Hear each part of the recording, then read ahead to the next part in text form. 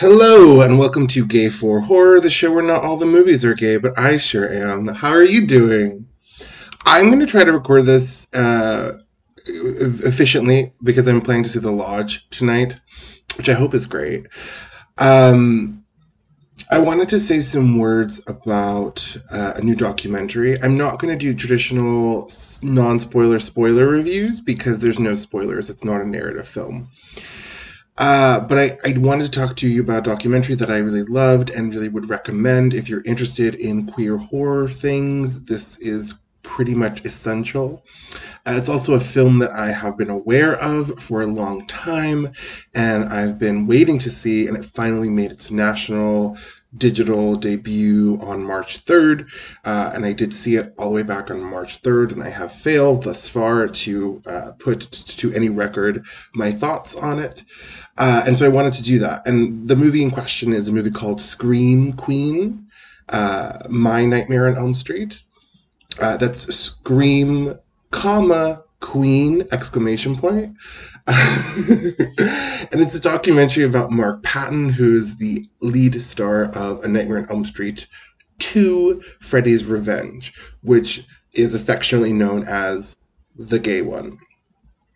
I've known about this movie for a very long time, and I've been waiting to see it. I have literally framed and hanging in my living room. I have a signed movie poster or concept poster from way back when they were still financing it. They sold these really beautiful posters that are signed by Mark Patton and the film crew, and it's a great design. It's the cover of the DVD, and it's also probably the cover of the digital listing. It's essentially the kind of like 80s teen outfit that Mark Patton wears in the movie, but with a kind of Freddy Krueger glove adorning the hand, and then it says "Scream, comma, Queen!" exclamation point in very sort of like pop art, like glossy hot pink lettering.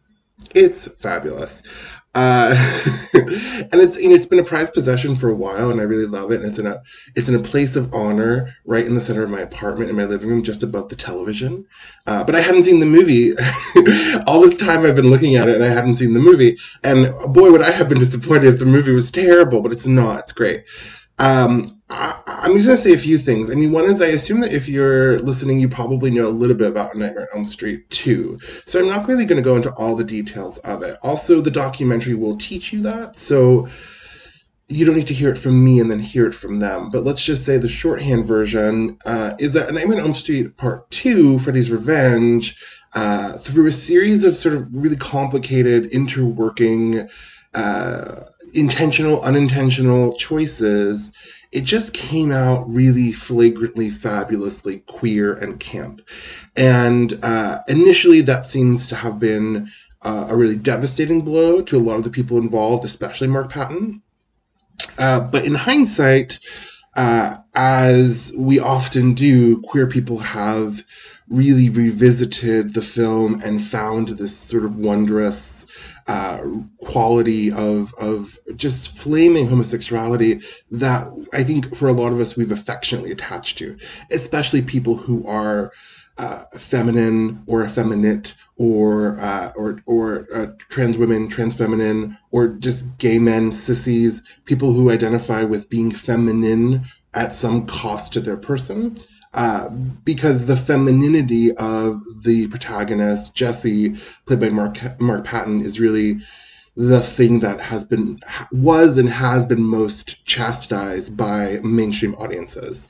And for all of us who have experienced that kind of mockery, there's a really visceral way that I think we relate to and really celebrate this particular character in a response to the ways that we have seen him persecuted as we have been persecuted. And it's a sort of beautiful collectivity.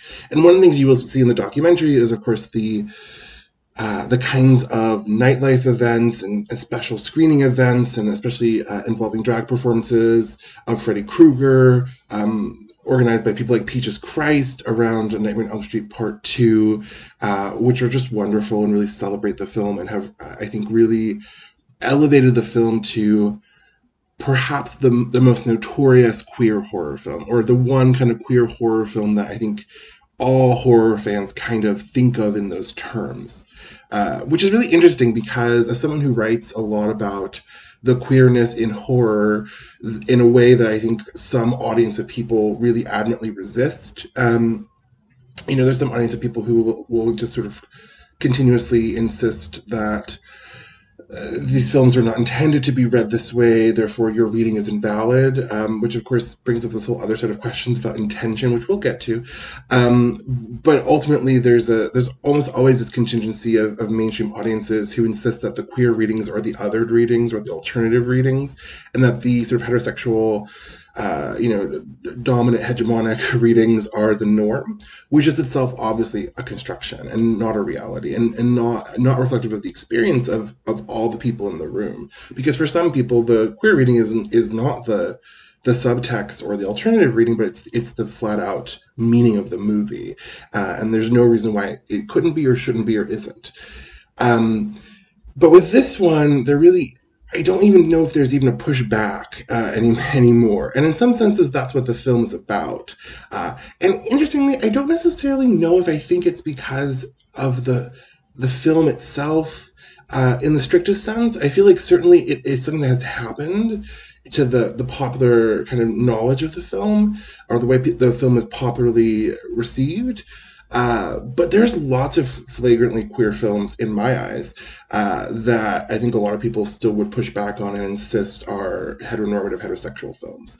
So, I mean, one of the things that's most interesting to me about Nightmare on Elm Street 2 is that it is distinct from others, and yet not all that distinct. It's distinct in the way that it's perceived as queer almost universally.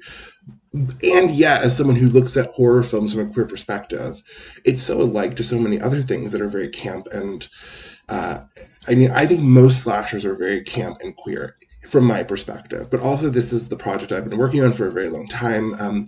If I haven't mentioned, my dissertation was about queer slashers, and particularly reading the slasher as a queer horror subgenre, pretty much universally and historically. And I have a few, if you're interested, I have a few chapters that I've published in book collections. There's one in a book called Recovering 1940s Horror Cinema on 1940s films that have really interesting formative traits that I think have a bearing on the slasher some 40 years later. There's a chapter in a book in the Refocus series from Edinburgh University Press on William Castle. The Refocus book on the films of William Castle has a chapter on queerness in Castle slasher films, particularly Homicidal and Straitjacket and I Saw What You Did, which are all wonderful, very campy, very flagrantly queer. I mean, two of the three have Joan Crawford, and and one has a character of multiple presented genders.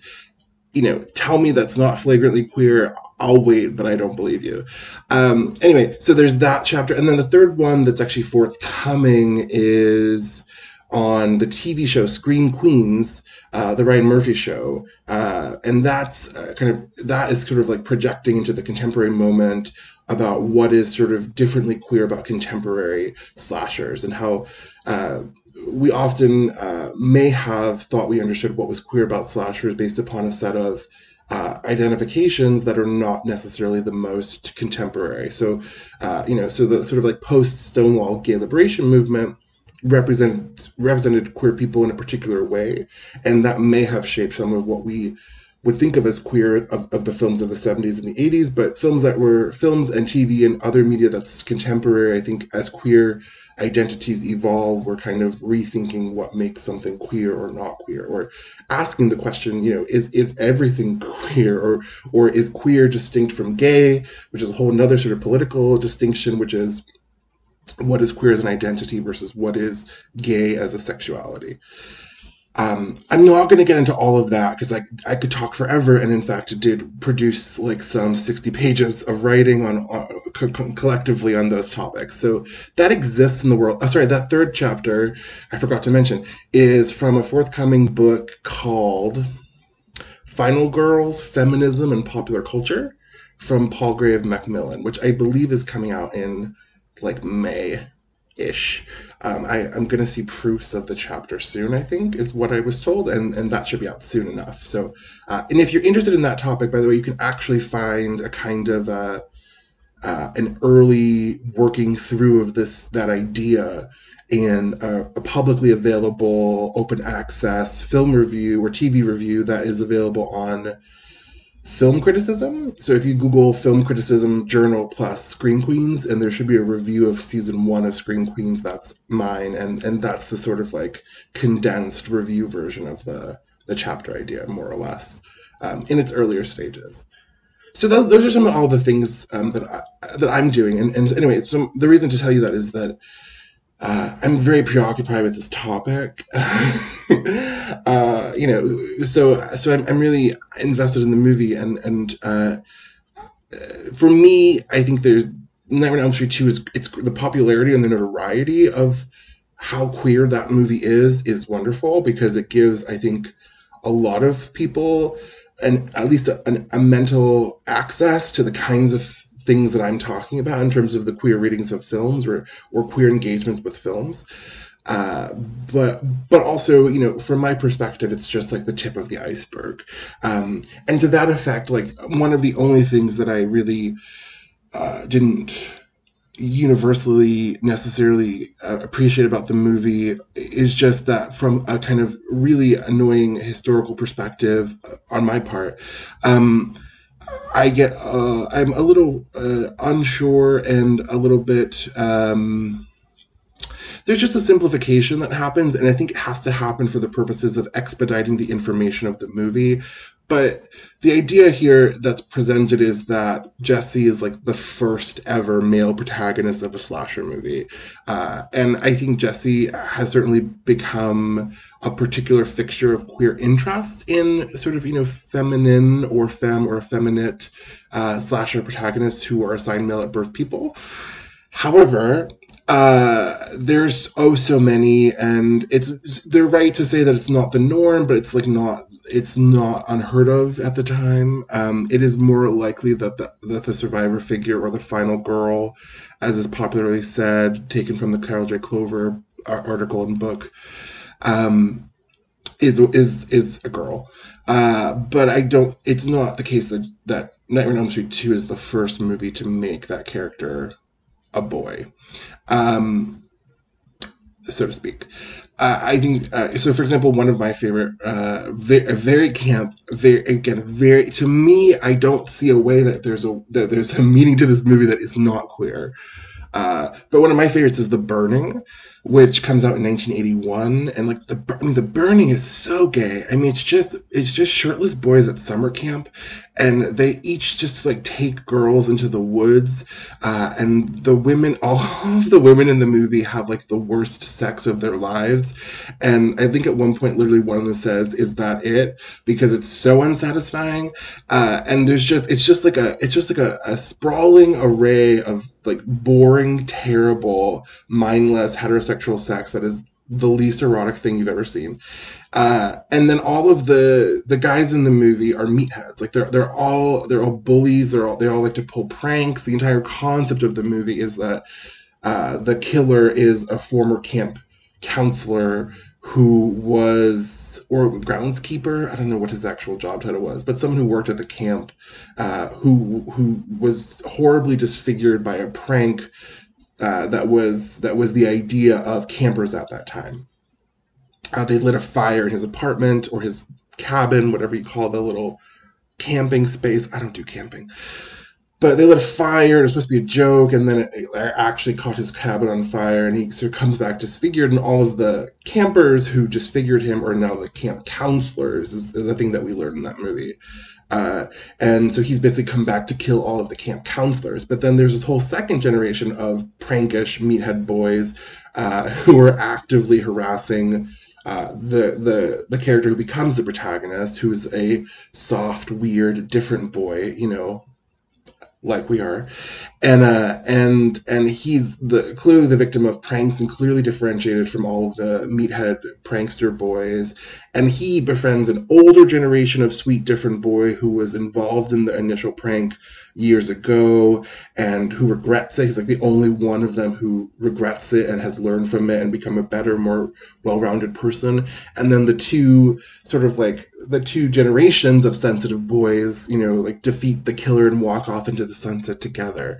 And it's super gay in 1981. So anyway, as a historical record, I agree that it is not the case that slashers often had survivor figures, or most commonly had survivor figures that were boys, quote unquote. But I think it's not as novel as maybe some of the accounts suggest. And this is maybe just a symptom of what I've been saying, which is I think that what people are recognized about Nightmare on Elm Street Part 2 is great, but I also think that it is not. I mean, there's really a lot more of it everywhere, and so that's the book that I'm trying to work on a book project, and that's the book project that I'm working on. So stay tuned, because if I ever get my life together, it's gonna be great. Anyway, so I'm going to push that aside and just talk about the movie and what I loved about the movie, because there's a couple things in here that I think are really wonderful and very helpful to all of us on a number of different levels.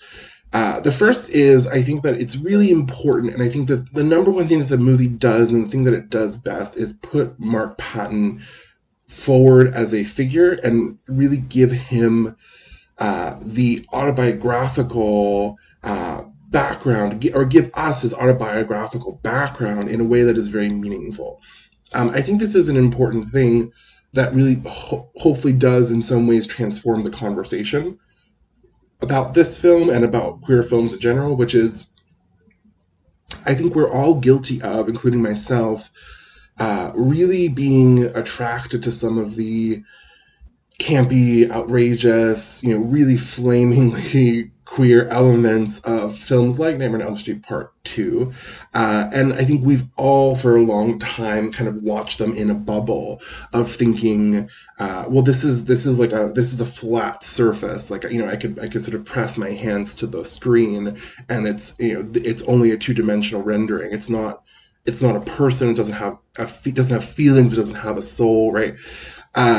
And so my kind of campy, funny, ironic engagement with this thing is, and not only is it like totally wholesome, it's actually helpful. It's emotionally helpful for me to be in a room full of people who want to like laugh with me about this, or celebrate this, or scream with me about this, and really have this queer experience of valorizing the effeminate kind of queer or gay archetype that Jesse sometimes is taken for. So there, and I don't disagree that that's totally emotionally and socially productive. I think that there is a really long history of queer engagements with media that might be camp or ironic, which are totally emotionally and socially productive. But none of us are the queer person in the movie who had to live through it.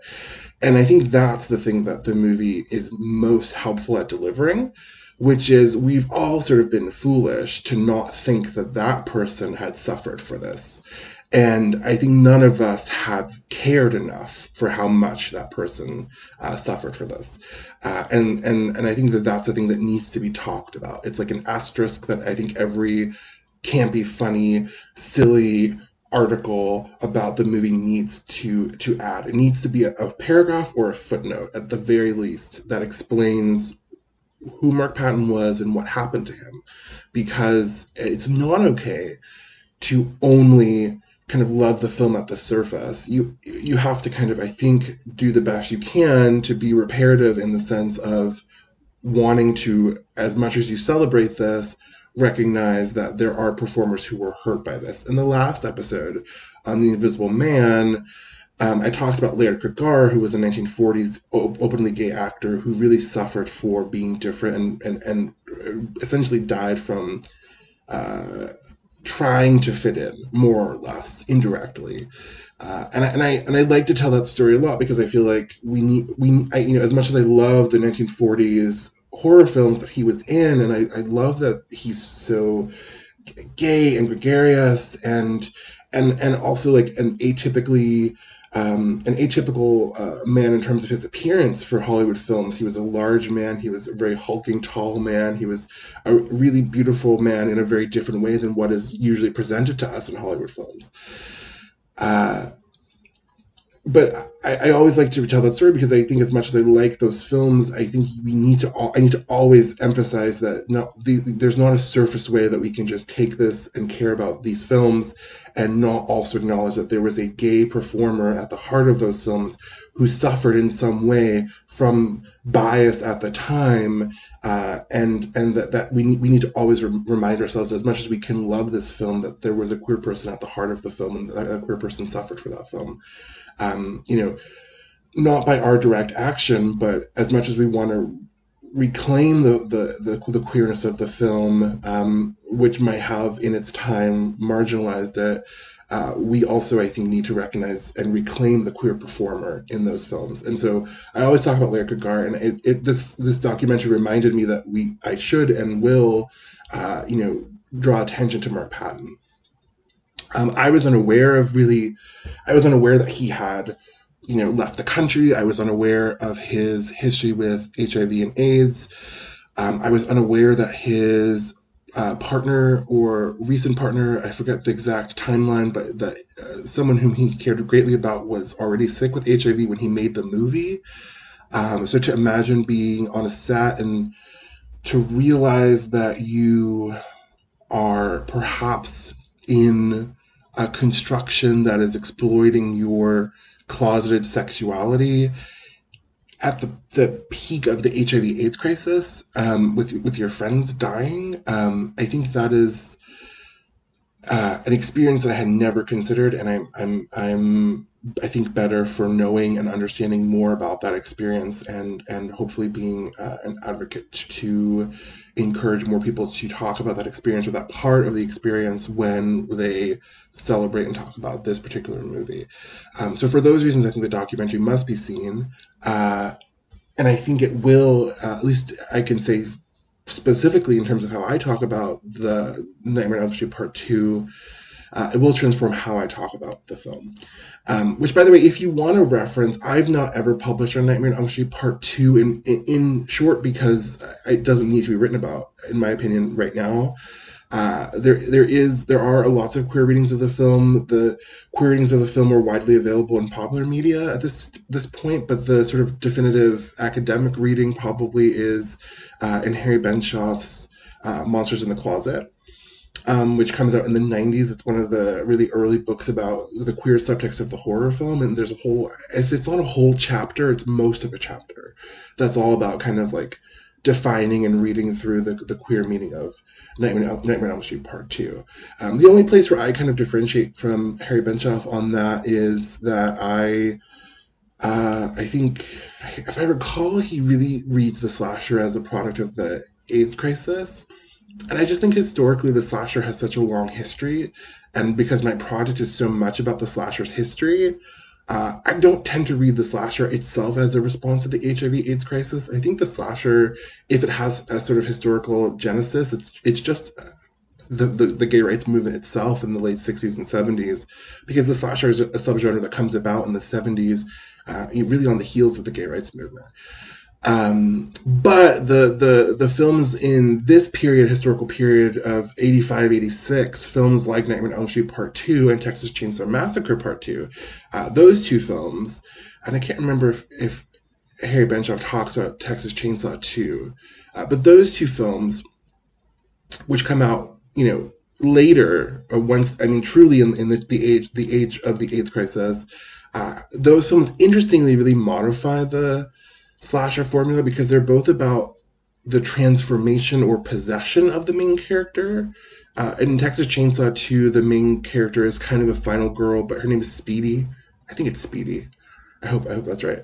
If it's not, it's something close to that. But she, by the end of the movie, she basically turns into Leatherface. Like, she, at the end of the second Texas Chainsaw movie, her ending echoes the ending of Leatherface in the first Texas Chainsaw movie. So it's really a movie about her descent into otherness. Which, by the way, the academic reference for that is Jack Halberstam's Bodies That Splatter, which is from a book on Gothic monsters called Skin Shows. And that would be the reference for Texas Chainsaw 2, for a queer reading of Texas Chainsaw 2, if you're interested in those things. But this sort of, if you just want someone to like articulate the queerness of Nightmare on Elm Street Part 2, I would still look at the Benioff Monsters in the Closet. Anyway, I haven't published on this film specifically, and for these reasons that it's sort of widely available to everyone. Everyone kind of agrees, or there's consensus about the queerness of this film. The second thing that I think is really important about the documentary and that I really admire and appreciate about the documentary, Scream Queen, is that I think that it does get at the complexity of how something comes into its being as a queer object. That is an incredibly complicated thing. It is also perhaps one of my favorite things to talk about because it is completely impossible to explain. You can read like Richard Dyer talk about Judy Garland, right? You can read people give their explanation of how this thing that was made in this mega conglomerate corporate system could possibly be, distilled into some sort of essence that queer people gravitate toward and connect with.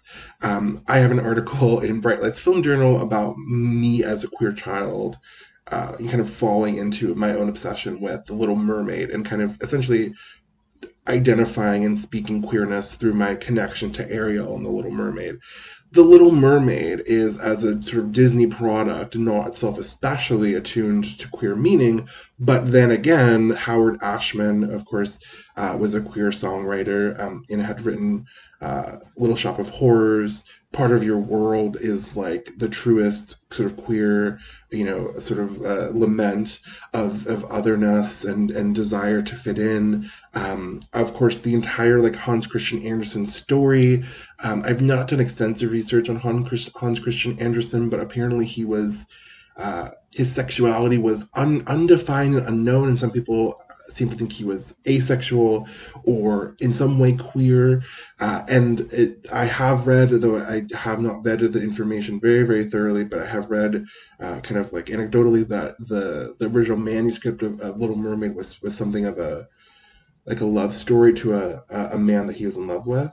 So the point being that there's this like impossible number of factors that clearly the system that's funding this operation is not itself intending to make something that is a queer object for a niche part of the movie-going audience. But there's all these people, there's all these hands, there's all these contributions. I mean, who writes the script? What inspired the script? Who does the set design? Who coordinates the props? Who does costumes? How do all of those people work together and in some way produce something, perhaps without any conscious communication of this fact, that is read very viscerally and obviously as a queer thing. In this case, almost dominantly as a queer object. I think the film is really good on that because it doesn't say clearly no one knew and there was and this just happened solely by accident. Nor does it try to conspire to say, well, everyone knew and it was hidden. I think it kind of falls in the middle, which is the truth. I think what's the most interesting thing about that is I truly believe that no one spoke about it and it was not discussed and no one said we're making a queer film or this is but as has often been the case with mainstream films that are read as queer, it's not something that people are talking about, but I think it clearly, on some impossible to identify level of consciousness, it clearly happened. Like, no one talked about it, but everyone worked to that end. Maybe subconsciously, or maybe just intuitively, without saying, like, oh, we're going to make this look gay. or queer or whatever, right? Somehow that's just what happened, right? And somehow that was what that's when everyone like when they like locked picture on the movie, that's what they had, regardless of if that's what anyone wanted to make or anyone thought they were making. This sort of like improbable combination of artists intuitively working together, from the script to the props to the costumes to the performances, all of those things just produced something that we experience as a very kind of flagrantly, obviously queer object. And I think the movie touches on the fact that everyone knew, but no one knew, or at the very least, no one knew, but somehow everyone still participated. And I believe, as much as there's a space to question the intentions of different people involved in the production, I kind of believe a lot of them when they sort of say both that they didn't think of it and also are kind of reminded that they kind of did, and it kind of comes back to them like a waking dream. It's just that it's because, and again, this is because the verbal acknowledgement of queerness is a fairly new phenomenon. You're talking about a history, a U.S. pop culture history, where like Liberace was not seen as gay, right? People believed he was dating women. People believed he was a womanizer. There was just not the sense that you could point at something and say, well, that's gay, because that just the public verbalization of that kind of a statement, it truly didn't happen. It really didn't happen. And also there's a very long shifting history of what gay as a term means and whether gay people identified as a sort of community. And that's a long history that maybe isn't important to go through in great detail. But needless to say, the idea of what is gay or what is queer historically is not stagnant. And I think that part of why, for example, films from the 1930s are very taboo and sometimes very queer without necessarily being called on it really has to do with the fact of plausible deniability. The ability for a mainstream audience, a heterosexual audience, to explain away what is obviously queer. Like Cary Grant wearing a woman's nightgown, screaming, "I just went gay" all of a sudden, and bringing up Baby. There's just this ability to say he means happy. No one's going to be the person to point at the thing and say, "I know what that is." But everyone kind of knows it. But no one's going to be the person to point at it and recognize it. And maybe on some level, because meaning is structured as in such a heterosexual way, it's not even registering. It's like always the interpretation that's on the surface is always the straight interpretation, because that's what we assume as the norm. So I kind of believe the complexity of the experience of trying to reconcile what one knew with what one didn't know in a culture where, even though people were certainly out in the 80s and in the midst of the AIDS crisis, gay people were visible in a very unfortunate way. But we still were not quite at a time where someone would, I think, on the set have such a, I don't know, just like would think at first that they were making a queer film, or they might intuit the energy or the vibe, or they might kind of go with it, but somehow there's I think there's still this it's just an ambient kind of participation that might not even really be fully conceptualized, right? Anyway, so there's a couple of moments that really pull that out. There's that moment like over the fire where they're all the sort of cast and the director have reunited at a convention, and the director is saying that he clearly didn't know that it was going to be a gay film or a queer film. And then someone points out, well, it was in the script. There were things in the script. We shot at a gay bar. We cast visibly queer extras. Right, and it was supposed to be an S&M bar. It was supposed to be a bar for gender nonconforming people. that was taken into account. It was in the script, it was in the costuming, it was in the casting. Like, how could we not know? How could you not know? All these choices were made, and I think the ambiguity of that, I think, is what is interesting. I know that it is perhaps unsatisfying for particularly Mark Patton, who's in the movie, who had to live through something that no one else in the movie understands. And I will elaborate later. By the way, I have a lot to say about that. But I also think that I think some amount of that denial could be lies, and I wouldn't deny that. I wouldn't claim that that's not possible. But I really think that there is just like a neutral filter that people that straight people have, where they don't want to see it, and so they don't see it, especially 30, 40 years ago. Like you're talking about a while, you're talking about a very different culture, which by the way I can only imagine because I wasn't born yet, so whatever. But my sort of long research into the history of sort of queerness in media, especially, and queer history generally, I think that this bears out that you just kind of wouldn't always, or if you knew it, you wouldn't say it, or it almost wouldn't come to the surface of one's. It wouldn't come from the subconscious or the conscious, or even as it was happening, it would somehow be suppressed. I really do think that is a factor in queer representations and the sort of queer possibilities of media, is that there's this one moment where like boys snapping towels on each other's asses is super butch and macho, and it's just boys being boys, and then there's this like other moment where it's just so homoerotic, and maybe it's both all the time, and or but there's just the where the change happens, I think, is it's almost impossible to distill until you see it.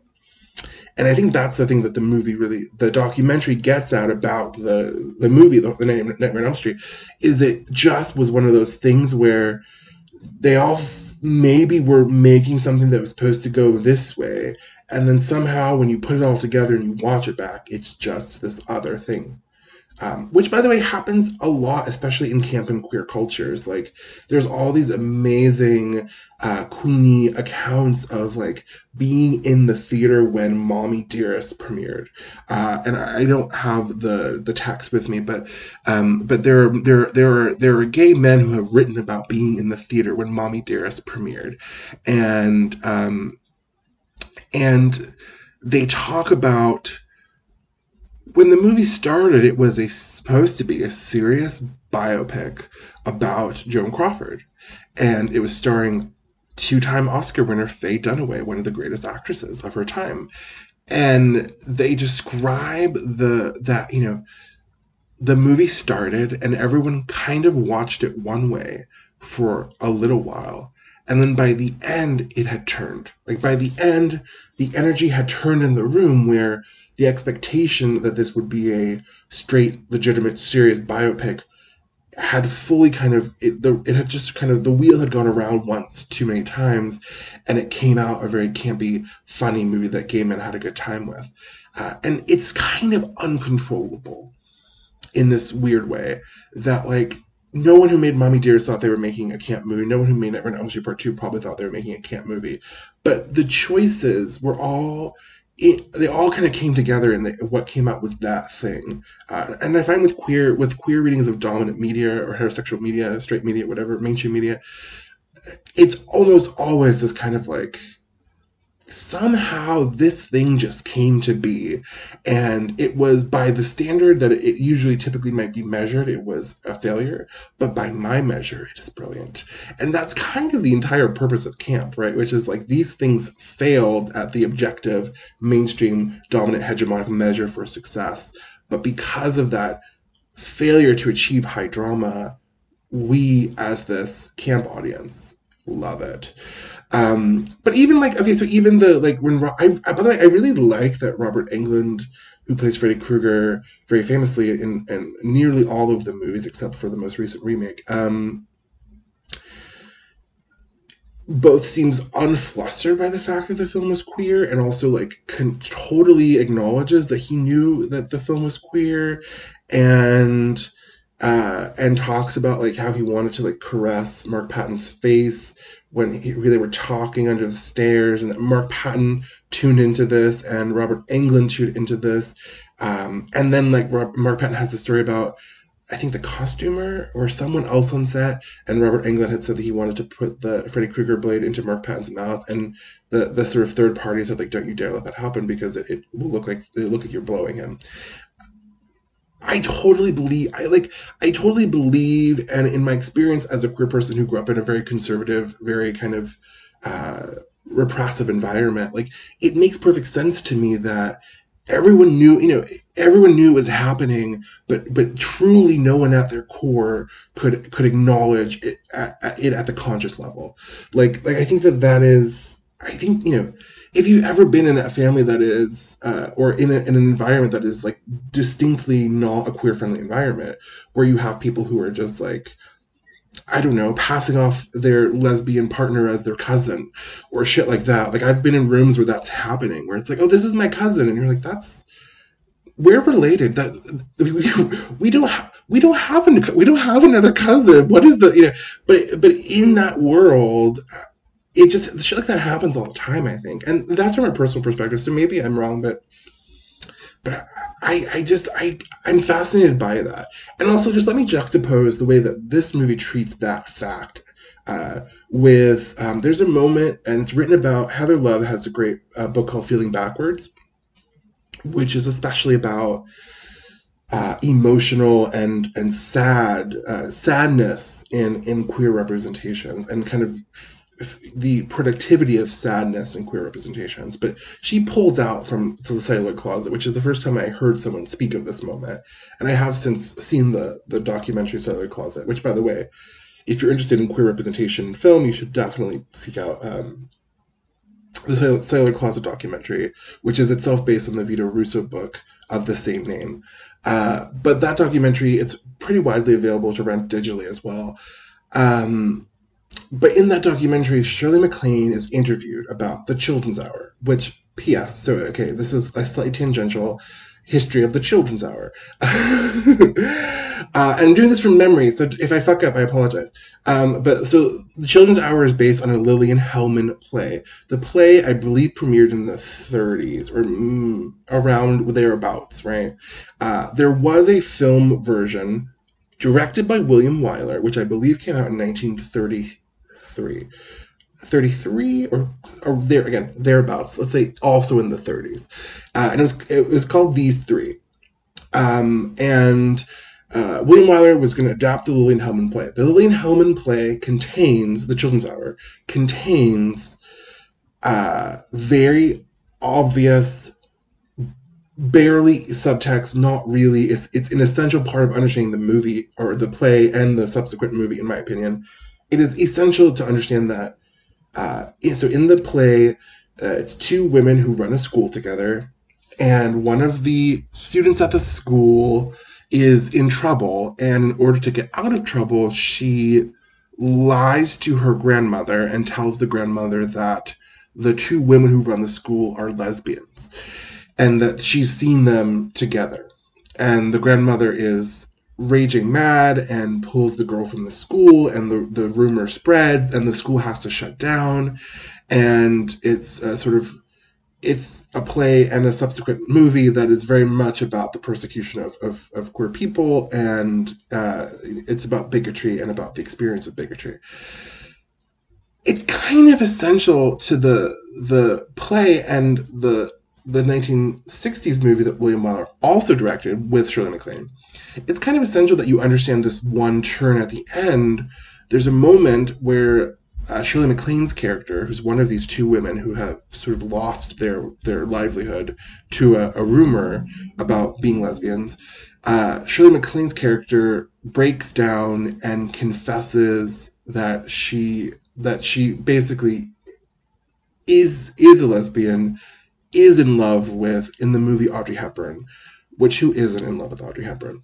But she confesses, the entire nature, the premise of the scene at its core, and there's almost no other way to interpret this, is that she feels awful and sick and guilty because she is guilty of the thing that they said she was guilty of. How else do you read that scene, right? There's like almost no way to get around it. That's what the scene is about. And the people in the 1930s when the play premiered totally understood it that way. It wasn't a secret that it was a taboo play with taboo subject matter, right? And when William Wyler makes the movie in the 30s, which is called These Three, the title was changed perhaps in part because the plot was changed. But in the movie These Three, this was during the age of the production code. So the production code, which was the governing rule, it was a pre-production set of restrictions that were imposed upon films at the script stage. And it was technically put into effect in 1930, but not strongly enforced until 34, which, by the way, probably means this film was after 34. So I'm going to say 35 or 36 or around there. 30s, give me a break. But anyway, it was strongly enforced from about 1934 onward. So films got way more conservative in the late 30s and 40s than they were in the early 30s and 20s. But anyway, the production code basically prohibited the mention of, or even the implication of lesbians. So William Wyler has to make the movie without the lesbians. So he changes it to be, the rumor is that one of the two women had an affair with the other woman's fiance or boyfriend. I don't remember what his title in life is. Who knows? But so there's one of the women is dating a man, and then the rumor is that the other woman had an affair with that man, and that rumor destroys the school. Totally different plot, right? Same structure, different motive. William Wyler makes The Children's Hour again in the 60s. I don't know his personal motivations, but I would wager perhaps strongly because it was now possible to at least intimate lesbian. You couldn't have like a full lesbian, but you could have like a quarter lesbian, right? You could have someone say, I think I might, I don't know, who am I? You could have questioning, and you can have remorse. Also, you can especially have a quarter lesbian if she dies in the end. Which, by the way, the entire section of the documentary, The Celluloid Closet, of which this scene is a part, is just a montage of the many deaths and suicides of queer characters in Hollywood films in the 60s. They were endless. They all died. You could be a little gay, or you could go to like one gay bar in one scene, like Advising Consent, but as long as you committed suicide or died, it was a necessary outcome. But it was this like tiny window of visibility in the 60s. Anyway, Heather Love's book kind of copes with and deals with something like The Children's Hour, which is about being depressed and feeling ill and feeling depraved because you have queer feelings. But in the Celluloid Closet documentary, Shirley MacLaine says, now, disclaimer, I love Shirley MacLaine. I love The Apartment. I love everything, right? Like Irma la Douce, all great. Wonderful. Shirley MacLaine's an angel. But in the 90s, she said this in this documentary, and I just want to raise it because I feel like it's an important juxtaposition. That's the only reason. I'm not trying to hurt or insult the legacy of Shirley MacLaine. Just want to clarify. But she basically says, I didn't know. We didn't know anything. We never talked about it, and Audrey didn't know, and I didn't know, and we never said that this was what was happening. And if I had known I was playing a lesbian, I would never have agreed to it, because I would never play a lesbian who hates herself. I would never play a lesbian who kills herself. I would only play a lesbian as a confident, strong, proud gay woman. So, and it's in my opinion, it's bullshit. Because everyone knew it was lesbians, because they knew it was lesbians in the 1930s, Mary. Like, what are you, like, how? What I do believe wholeheartedly is that no one talked about it. Sure, no one ever talked about it. No one talked about it when they made Rope. No one talked about it when they made Strangers on a Train. Right? No one talks about it. They just talk about they just do the story, and everyone kind of knows it's happening. And there's maybe an occasional kind of like winky euphemism, and it happens, right? Like films that were obviously queer happened under the production code. Like it happened, but it had to be sort of like winky euphemism. And the idea that Shirley MacLaine is saying that no one knew, no one could have possibly known, it's very frustrating. And then juxtaposed with there's a immediately after that, I believe, there's commentary given by you know, there's a series of commentators throughout the movie. Some are stars from movies mentioned in the documentary, and some are queer people who are either performers or activists or scholars or writers. And there is a lesbian queer activist. I believe her name is Susie Bright. I hope that's right. I think it's Susie something. It's been a long time since I've seen it, but she says, I'm incredibly moved and affected by the Children's Hour because, as someone who celebrates my queerness, loves my queerness, goes to parades for my queerness. By the way, this is in the 90s, in which that is still a far more controversial act to be publicly, openly queer than it is now. Even as that person, I still relate to the Shirley MacLaine character. And I hate that I relate to her. I hate that I see myself in her, but I do. And Heather Love uses this to talk about the importance of queer people really feeling through the sadness of being a minority identity and being persecuted. And it's really it's important not to overlook that has a role in our experiences. Shirley MacLaine becomes the juxtaposition then, because Shirley MacLaine is basically looking at this from a 90s kind of queer movement perspective, where she doesn't want to be the bad guy. She doesn't want to be the one that played the lesbian that killed herself.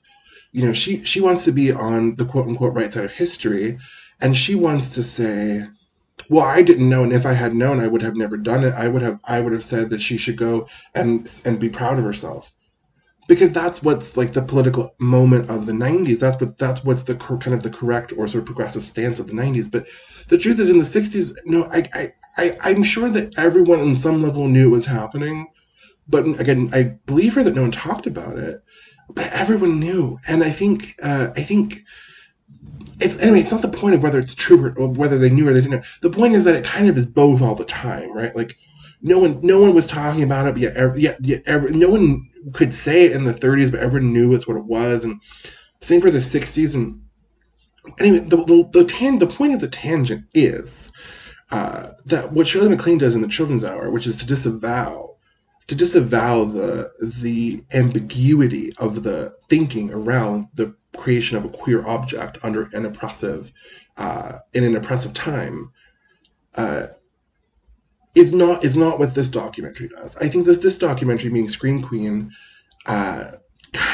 avows the complexity and the fact, and it holds people accountable for what they knew, but also recognizes that there was certainly some level of implicit disavowal, or the understanding that we weren't really doing that, but we were just gonna know that that's what it was, but it wasn't really what it was about. We weren't really making a queer film. But can I put this razor in your mouth? And that. But like that kind of is the level that we're on, and I think that that's probably the truest level, which is everyone knew and no one knew, and somehow, because queerness operates in a sort of space of peripheral understanding that for most people is othered totally in terms of how they read media, how they understand relationships, how they see themselves, right? That there was the ability to make this and not consciously acknowledge it. Okay, I hope that made sense. Third thing, building off of that, this is the last thing I want to say. There's a scene at the end of the movie, which is Mark Hatton confronting David Chaskin, who is the screenwriter of Nightmare on Elm Street 2. And in the documentary, they explained that Mark Patton had felt strongly that David Chaskin, who wrote the script, with references to, for example, like the bar being a queer bar or a space for queer people, maybe gender nonconforming people, that there were references to queerness in the script, and that there was a reference kind of to the coach being probably queer, and that they did know that that bar was going to be read as a queer bar on some level. It was in the script, right? So he wants to confront him about the fact that David Chaskin put into the script, and perhaps in his mind was the like inception of the queerness of the film, because it's on some level it's in the script, and therefore everyone else acted after that script in a way that pieced together, consciously or unconsciously, a particularly queer object. But David Chaskin had denied that was the case, and had basically stated that he intended it as subtext, but the casting of the movie had made it text, pretty much suggesting that the queerness his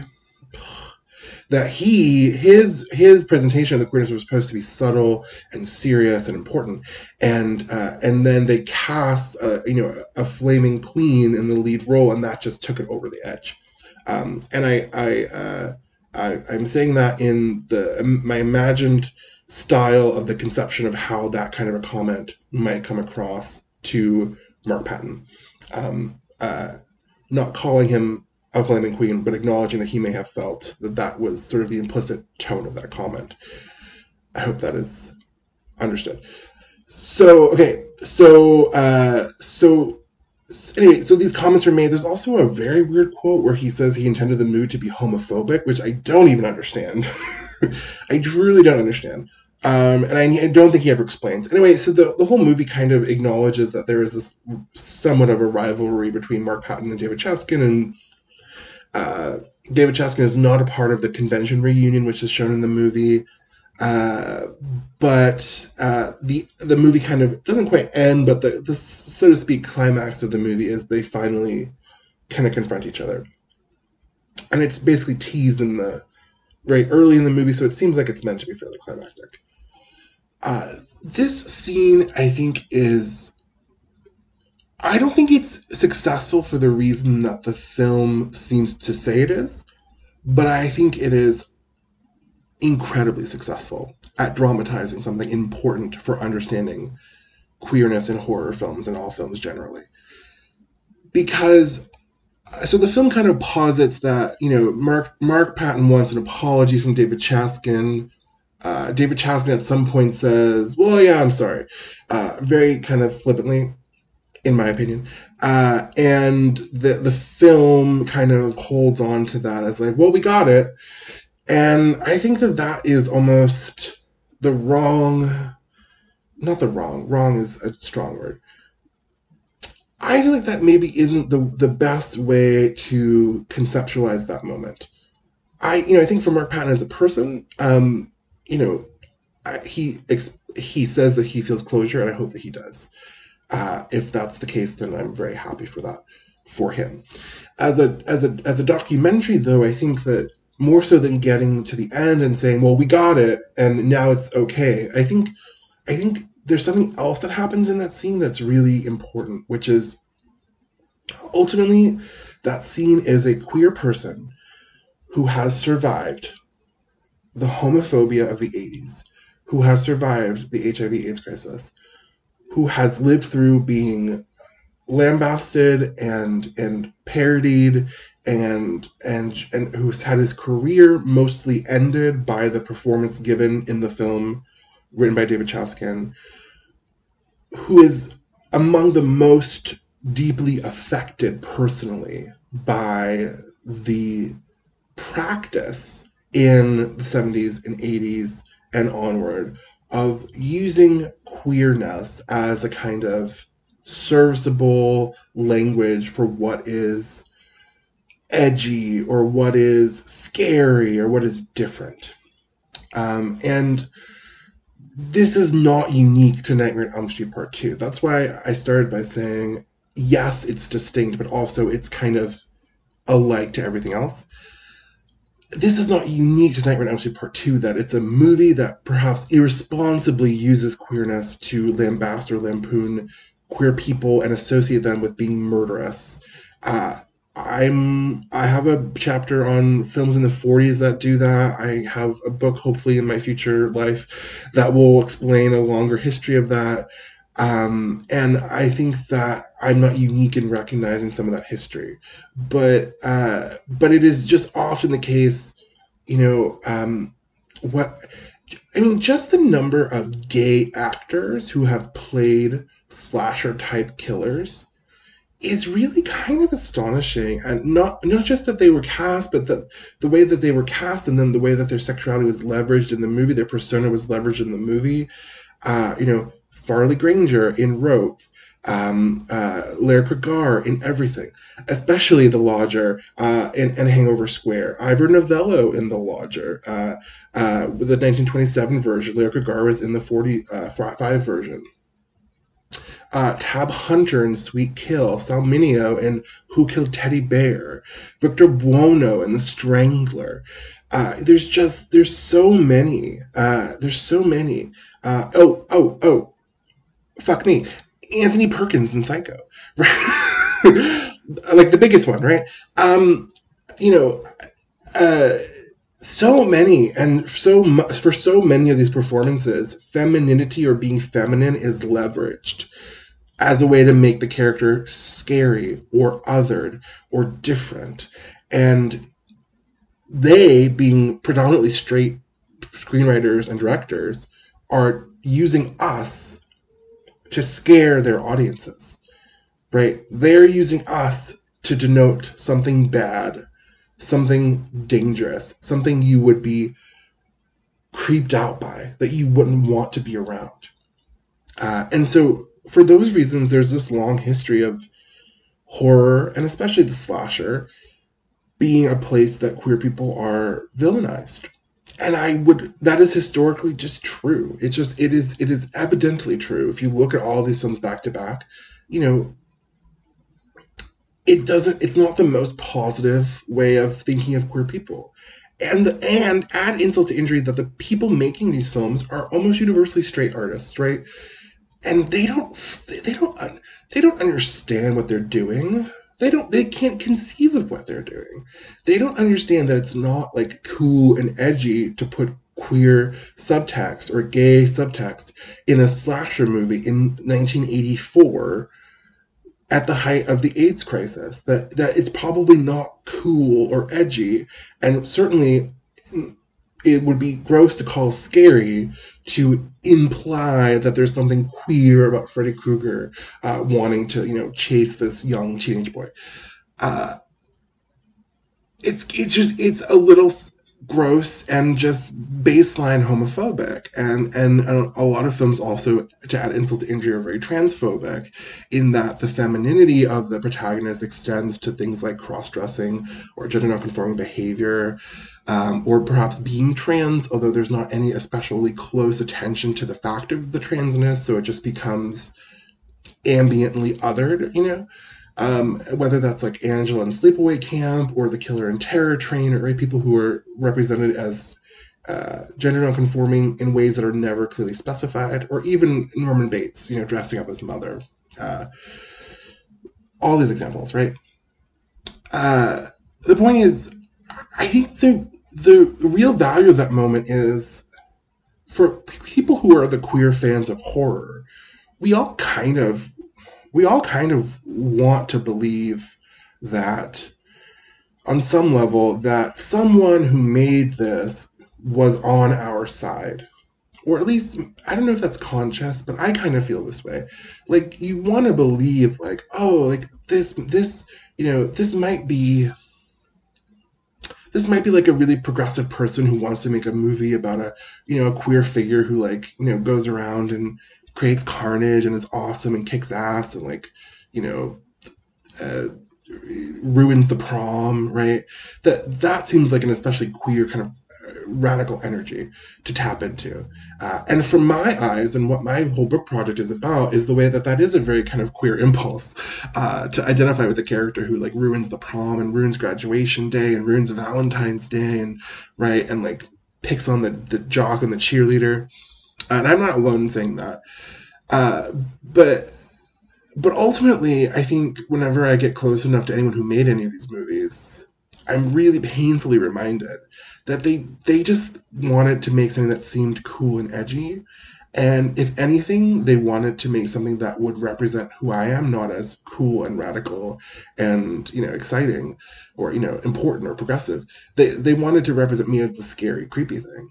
And that was really all they ever intended. And anything that I made out of that, anything that I made out of the experience of seeing Norman Bates or seeing Angela in Sleepaway Camp, or right, seeing any of these characters, or seeing Jesse, Nightmare on Elm Street Part 2, anything I made out of that was a celebration of that, I did that for myself, right? Like all of us who have read into and who have affectionately attached to these horror movies where queer characters are antagonists, and who have really kind of chosen to relate with and bond socially and connect emotionally with those characters. That like world of the queer spaces around horror movies is just so removed from the people who made that shit. You know, and they don't know. And I think what that scene brings to the fore, and Mark Patton, sure, is my identity being kind of disparaged by representations of queerness as murderous otherness? Yes. But I have not ever been affected by that as much as Mark Patton, right? Mark Patton is in that scene the clearest embodiment of the queer person who has been exploited in order to represent queerness as scary, murderous otherness, right? And he deserves the vindication of asking someone who made that choice why. And the answer he gets is basically nothing. The answer is, I thought it would be cool, more or less. I'm not quoting directly. The answer is, I just thought it would be interesting. Like, not to besmirch anyone, but I, at some point, listened to the director's commentary for Sleepaway Camp in my research, because I thought, well, this is like such a queer movie. Not only is the killer gender nonconforming, but all the campers she kills are like assholes, and then there's the aunt who takes her in, who's just like a illustration. I mean, she's so cartoonish and strange and so camp. And I just thought, I wonder if like at any point during the director's commentaries there'll be any talk about these choices. Like, I wonder if there's anything I could use. And that's not what the movie was made for, and so it's not that it needs to be this, but from my world, it was just, I realized, like, no, this was made to be a sort of sensationalistic, trite movie. It was someone who was just out of film school who was making a cheapy movie at a summer camp, and it seemed kind of sensationalistic and exciting to have a character that was gender nonconforming and to treat like a big reveal.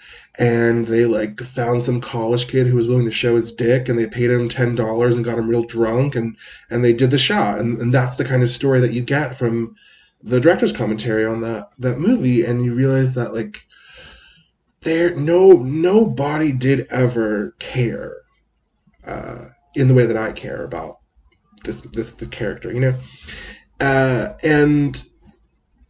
and that's fine. Like, it's not anyone's responsibility to emulate myself to me. But I think that there's this like unspoken secret wish of like, I wish that there was a reason, or I wish that someone would kind of affirm that the way that I've loved this thing has some value. and that's like hard to even say in a way, because I want to believe in the totality of my experience, and I want to believe in the totality of the queer experience, and that if we all here at this screening of this movie think that Jesse is a fucking hero and we love him, nobody else's opinion matters. But the truth is that for all of us who have been treated as, as second class, and who have been berated and perhaps if physically, if not physically, then emotionally hurt by a large part of the population who dismisses us for our queerness, that it's really hard from that position to truly tune out the dominant voice. And so I think what that particular scene embodies is the really harsh reality that as much as we create this world of queer meaning around all of these films, if you go back to the source, there's really nothing there. And it's what we've all made. And ultimately, I think the film does a great job of showing these queer worlds, the different drag shows or late night screenings. They interview Peaches Christ, who's just an icon of queer horror and drag and horror. And I think that's really important. I think it's important for all of us to kind of look at that moment. It's not a climax, it's an anticlimax. It's sort of like the moment in The Wizard of Oz, where she gets to the end and she realizes that the wizard has no power, right? Like, if you can go all the way to the source, what you would find is like kind of a sad, goofy dude who didn't even know, who didn't understand what it would be to make a queer film for straight audiences during the AIDS crisis, where queer people are killers. Like, didn't even know, really. And there's no there. But that's okay, because I think what that inspires in me, and I think hopefully will inspire in other people, is this recognition of, but the queer spaces that are created have this incredible value, and they are really truly at their core not subject to the behest or the intentions of the creators of these films, because as much as they are reactions to the films, as much as we kind of look at all of these films that probably treat us as props or treat us as villains, and we want to sort of feel our way through them, or engage with them in a productive way in terms of our ability to reclaim or to sort of collectively affirm for each other the importance of the femme hero, or the trans hero, or whatever that is, the gay sissy hero, whatever version of a character we're celebrating. That experience has all of the value, and in fact, the thing that we perhaps most need to do is to relinquish the idea that anyone could affirm any more value onto that experience than what we have made for ourselves, right? That the person who made it is actually totally inconsequential, and in fact quite pitiful. But those space, the space of that interview, which is, I think, awkward and unfortunate, and like just he's so inconsequential in a way, compared with like the drag showing, or like it sort of ends on this note at this showing where there's performers and there's a big audience cheering, and that ultimately is the legacy of the film. It's the meaning of the film. It's what's been made from the film, and it's really confirmation from the perspective of queer performers and queer artists and queer people that the film has an incredible value, and as much as I would always acknowledge and respect the role of Mark Patton in that, I would say too that I think hopefully by the end of the film there's some sense that he has not just closure with David Chaskin, but just closure with the fact that ultimately the film's legacy really doesn't sit with David Chaskin, who's mostly irrelevant, and no one, not ever, any of those drag screenings or queer screenings wants to see that person.